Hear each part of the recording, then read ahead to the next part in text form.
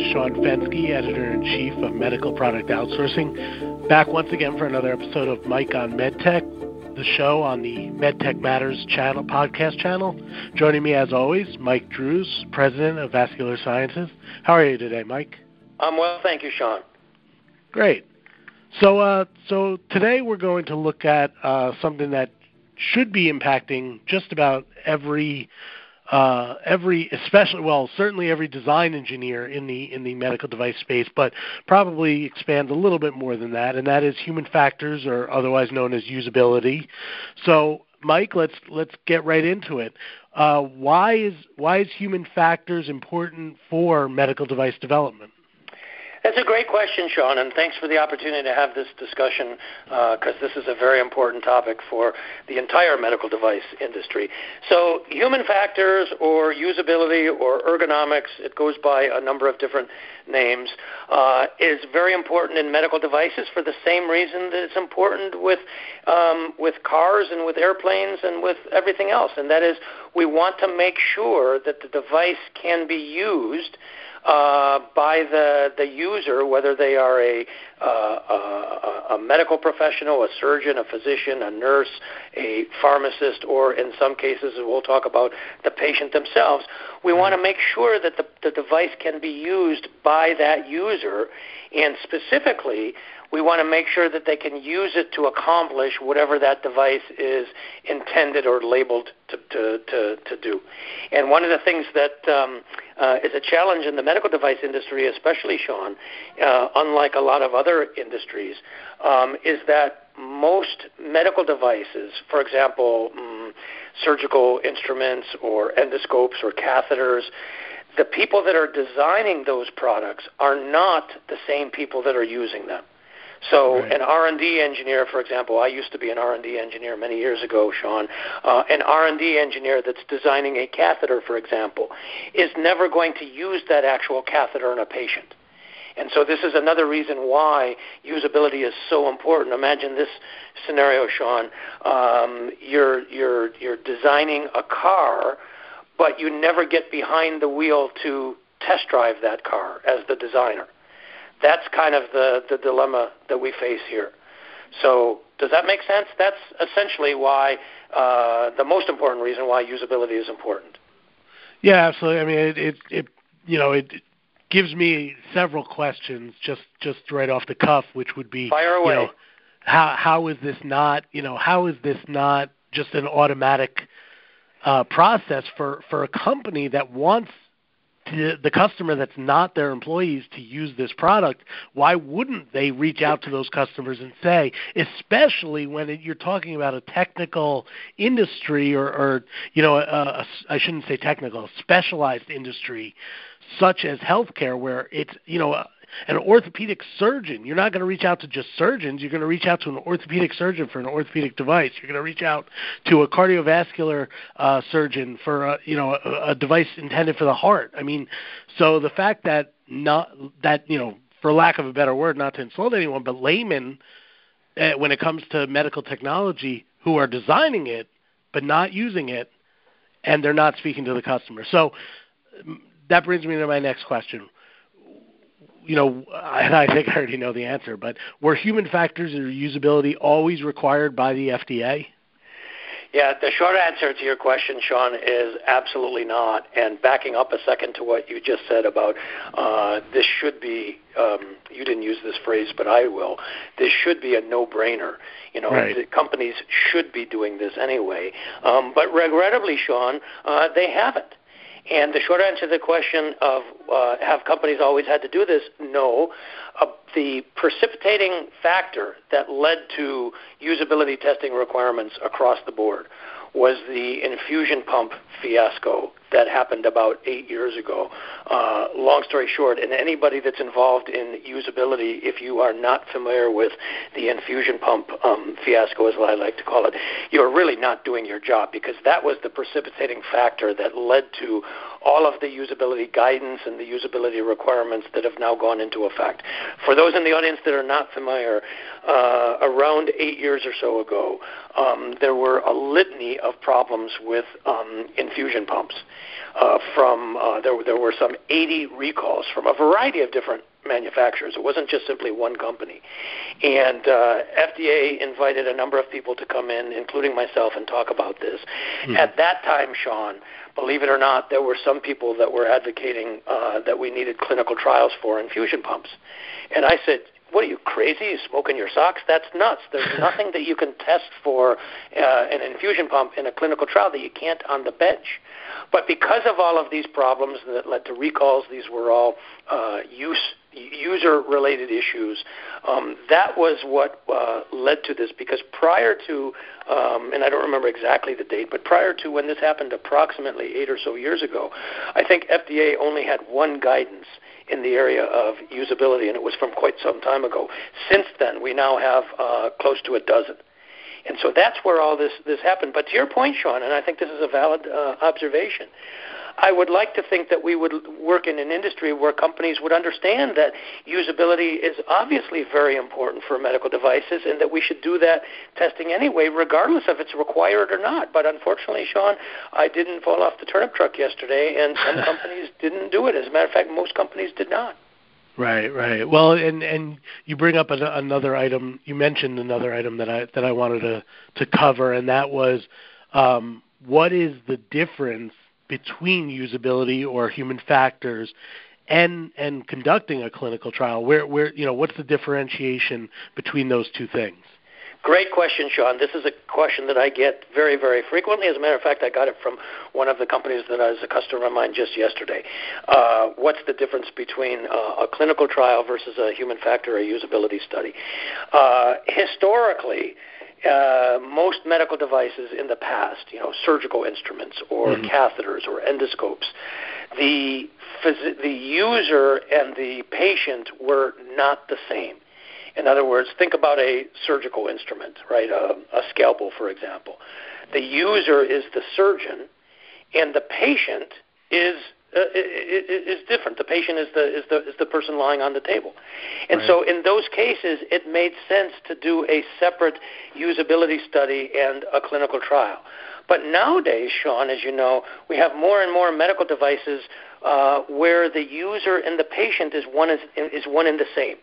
In other words, the person using the device is the same as the person that the device is being used on. So the way I like to differentiate between a usability study and a clinical trial, and FDA does not do this, but this is my simple differentiation, is in a clinical trial, the focus is on the user, whereas in a human factor study, the focus is on, I'm sorry, I said that wrong. Let me back up. In a clinical trial, the focus is on the patient. In a human factor study, the focus is on the user. So let me just say that one more time. In a clinical trial, the focus is on the patient, whereas in a usability study or a human factor study, the focus is on the user. I mentioned a scalpel a moment ago. Let me use that as a metaphor to illustrate. So if we were doing a clinical trial on a scalpel, the focus would be on the patient. Is the blade sufficiently sharp to cut through the type of tissue that it's intended to cut through without causing undue trauma, undue bleeding, and so on and so on? That would be the emphasis on the clinical trial side. If instead we were doing a usability study on exactly the same scalpel, the emphasis would be on the user. In other words, can the scalpel fit in the surgeon's hand? Can he or she control it appropriately, apply the appropriate force to get the scalpel to cut through the tissue and so on, the intended use? So the clinical trial, the focus is on the patient. The usability study, the focus is on the user. Now, let me take it one step further, and then, Sean, you tell me what you think. Nowadays, as I said, more and more medical devices are in that gray area where the user and the patient are one and the same. In those cases, and I've done this many times at FDA, Sean, we will combine the clinical trial and the usability study into one. In other words, what's the point of doing separate studies if there's a tremendous amount of overlap? If you're going to do that, and this is still a relatively uncommon approach, but it's something that I will do in situations that warrant it. If you're going to do that, my advice to companies is go ahead and combine them mechanistically. But in other words, design a protocol, for example, that will meet your clinical trial objectives as well as your usability objectives. But psychologically, still think of them as two separate and distinct trials or studies. And the reason is that the two different studies are going to have different objectives. Remember, as I said now a couple of times, Sean, on the clinical trial side, your objectives are going to have to do with the patient, whereas on the human factor side, your objectives are going to have to deal with the user. I know I went through an awful lot of stuff there, Sean, and I'm not sure if I'm explaining it real well. Do you think that makes sense? Well, let me just see if I have it. Please. Because my read of it is that the clinical trial is really more about achieving the desired effect of the technology, whereas the human factors study is about the way in which the technology is interfaced with. Yeah, I think that's very, very close. I'm not going to say what you just said is wrong. I would maybe phrase it just slightly differently. The clinical trial, the effect is on the patient. In other words, we have to demonstrate, the what you call the purpose of the technology, or in the regulatory world, the intended use. On the usability side, it would be to demonstrate that the user, the surgeon or patient or whoever it is, can use the device properly to achieve that effect. So there's definitely a relationship, not to quibble on terminology, but I don't have any real big problem with the way you just described it. Right. Now, a follow-up question to that, now you're talking about combining, in certain cases, of course, but certain cases combining the human factor study with the clinical trial. I'm assuming that for that to take place, you've basically shut off design, and you're with a clinical trial, as I understand it, you have your device, and you're doing the clinical trial to achieve regulatory clearance. Again, please correct me if I'm wrong. Whereas a human factor study could be conducted multiple times. You could work with physicians or surgeons or whomever that end user is multiple times in that development window to further tweak and adjust and make modifications to the device, whereas the clinical trial, you've basically settled on your final design, your final device. Is that accurate? It is actually accurate, Sean, and let me just to try to clarify here. On the human factor side, without getting into a bunch of fancy schmancy terminology like summative versus formative testing and so on, basically there's two types of human factor studies that we can do. One is during the development of the device itself, that is before you get to the design freeze. And then the second is after you get to design freeze. Right. So let's talk about the human factors testing that you might do during the development, that is pre-design freeze. The purpose of that testing is to provide feedback to the R&D engineers to make sure that they design the product and make changes to the design to improve the usability. So that kind of testing from an engineering perspective certainly makes sense. That kind of testing, by the way, is not really that much of a concern to the FDA because that's still part of the development process, and FDA doesn't regulate, per se, the development of the device. They want to see the final device. Right. So now let's fast forward to once you get to the point of design freeze, the human factors testing that you do after that. That kind of testing, Sean, FDA is very concerned about. This is part of your final verification and validation, or V&V testing. That particular testing should be done on the final production or manufacturable device, or as close to that as possible. And that the reason why FDA is concerned about is because that's the device that's actually going to be, manufactured and marketed and used, by your customers. On the clinical trial side, though, it's really very much the same. Oftentimes we'll do a clinical trial of a device. Maybe we won't call it a clinical trial. Let's call it a clinical test, a proof of principle, prior to design freeze, just to make sure we're kind of, going in the right direction. And it could be done in a patient. It could be done in an animal. Could be done in a number of different ways. I remember years ago, Sean, as an R&D engineer, I might have, say, 10 different iterations of a device that are slightly different in design. I can't possibly pursue all of them. So I'm going to test my device, maybe in a benchtop model, maybe in an animal model, maybe sometimes even a clinical model, to see which of those 10 are worth pursuing. But then once I get to the point of design freeze, now I'm going to do my formal clinical trial to demonstrate safety and efficacy and performance, and all those other things.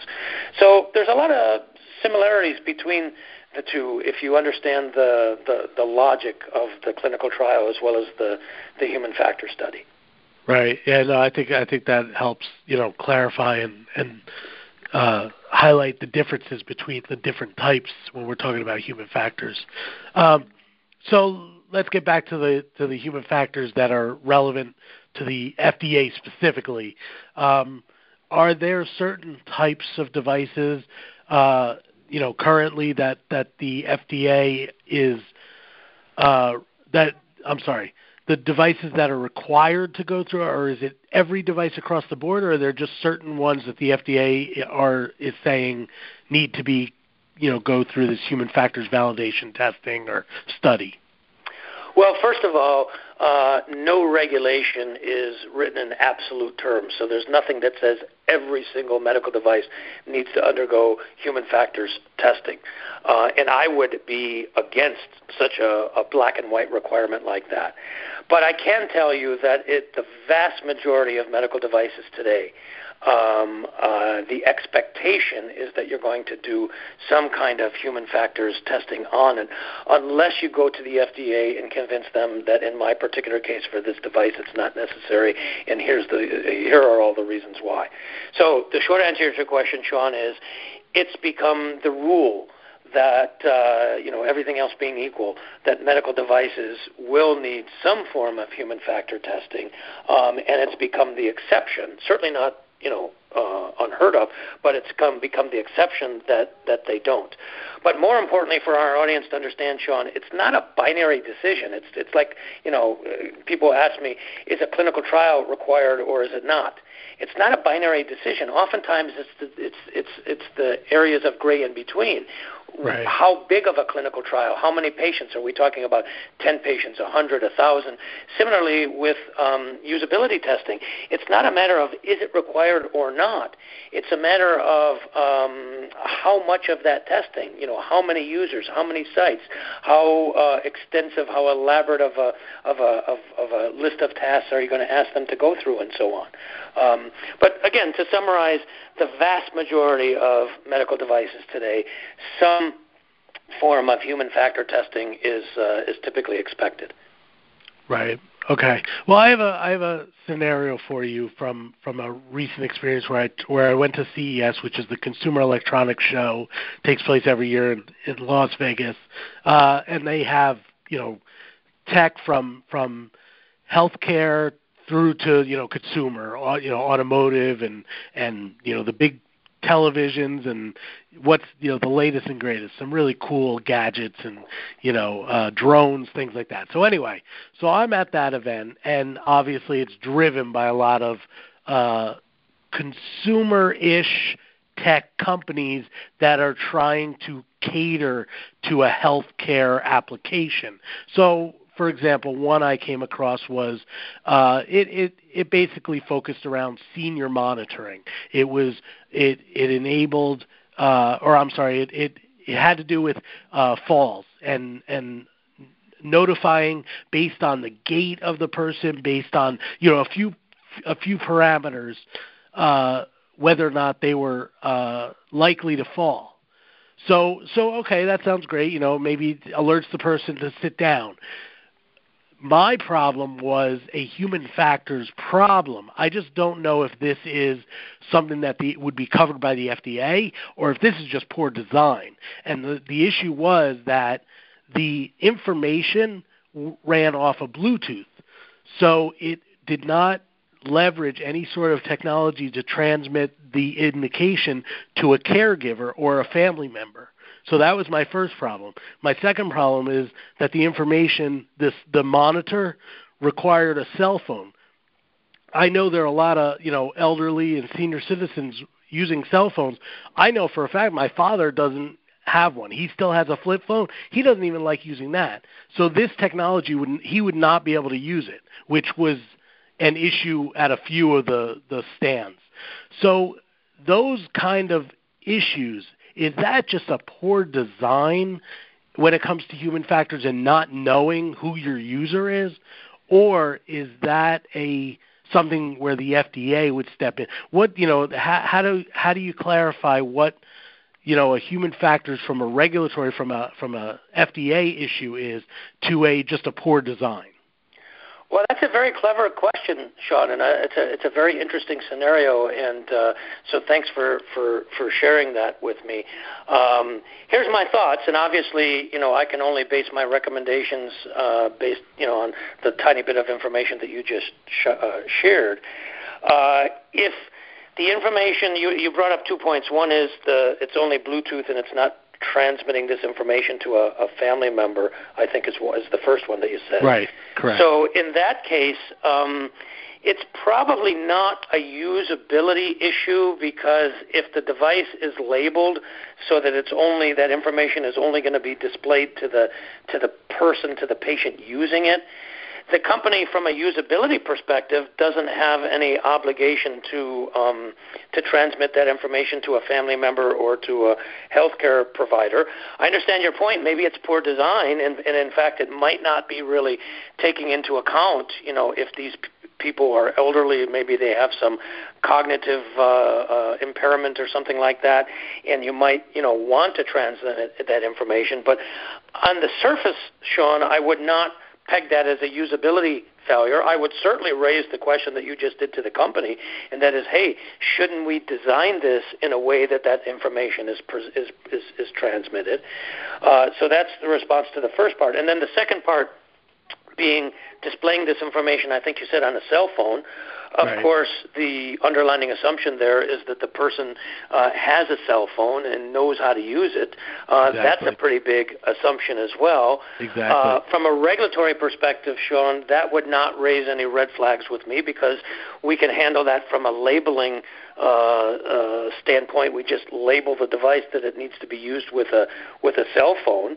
But again, is that poor design? As a professional biomedical engineer, I think that probably is, in a sense, a poor design, because you would want to be able to give people an option, especially people, older people. I'm not trying to be, pejorative here, but if they don't have a cell phone, my mom, for example, has a cell phone, but it's not a smartphone, Right. So she probably, couldn't use this. So I would say that based on what you just said, Sean, that both examples are probably poor design in the sense that they're not taking into account the real world, the people that are going to be using it. But from a strict regulatory usability kind of a perspective, I don't think it's a failure there. Okay, well, good to know. I mean, that's how I view it. I view it as poor design. And by the way, when I did ask some of these questions to the company, I got some blank stares. Granted, the person who is displaying the technology, I don't know if they're a paid, person just to work the booth, so I don't want to make assumptions. Person. Exactly. I don't want to make assumptions in that respect, but I will say from an engineering design standpoint, it seemed very apparent that the people who designed it were not aware of who would possibly be using it or what their situation was. So I really doubt there was any sort of human factors testing done in the design of the device. So and that beyond kind of usability, Sean, if there's a failure here, as I said, I don't think it's a failure in usability. I think it's a failure in the overall regulation and specifically the design controls, because what you're describing in that scenario to me is one of the most basic tenets of the design controls, and that is make sure that you design your device to meet the needs of your user. And so what you're describing to me, here doesn't sound like they've done that. So clearly there are failures here, but I just don't think they're usability failures per se. Right. At least not as the FDA is concerned. All right. Well, I know I have several questions left on this topic, but I know we're running out of time. So I'm going to say we're going to wrap up there, and we'll continue this discussion in a second part with Mike, of course, who can review several other topics, such as what the penalties can be for having a poor usability or running into trouble with the FDA as far as usability. I'll leave it at that. But again, I have several more questions. I don't want to rush through them, so we're gonna end there. And I hope you can join us for part 2 of the Human Factors Usability Study. Thanks for listening.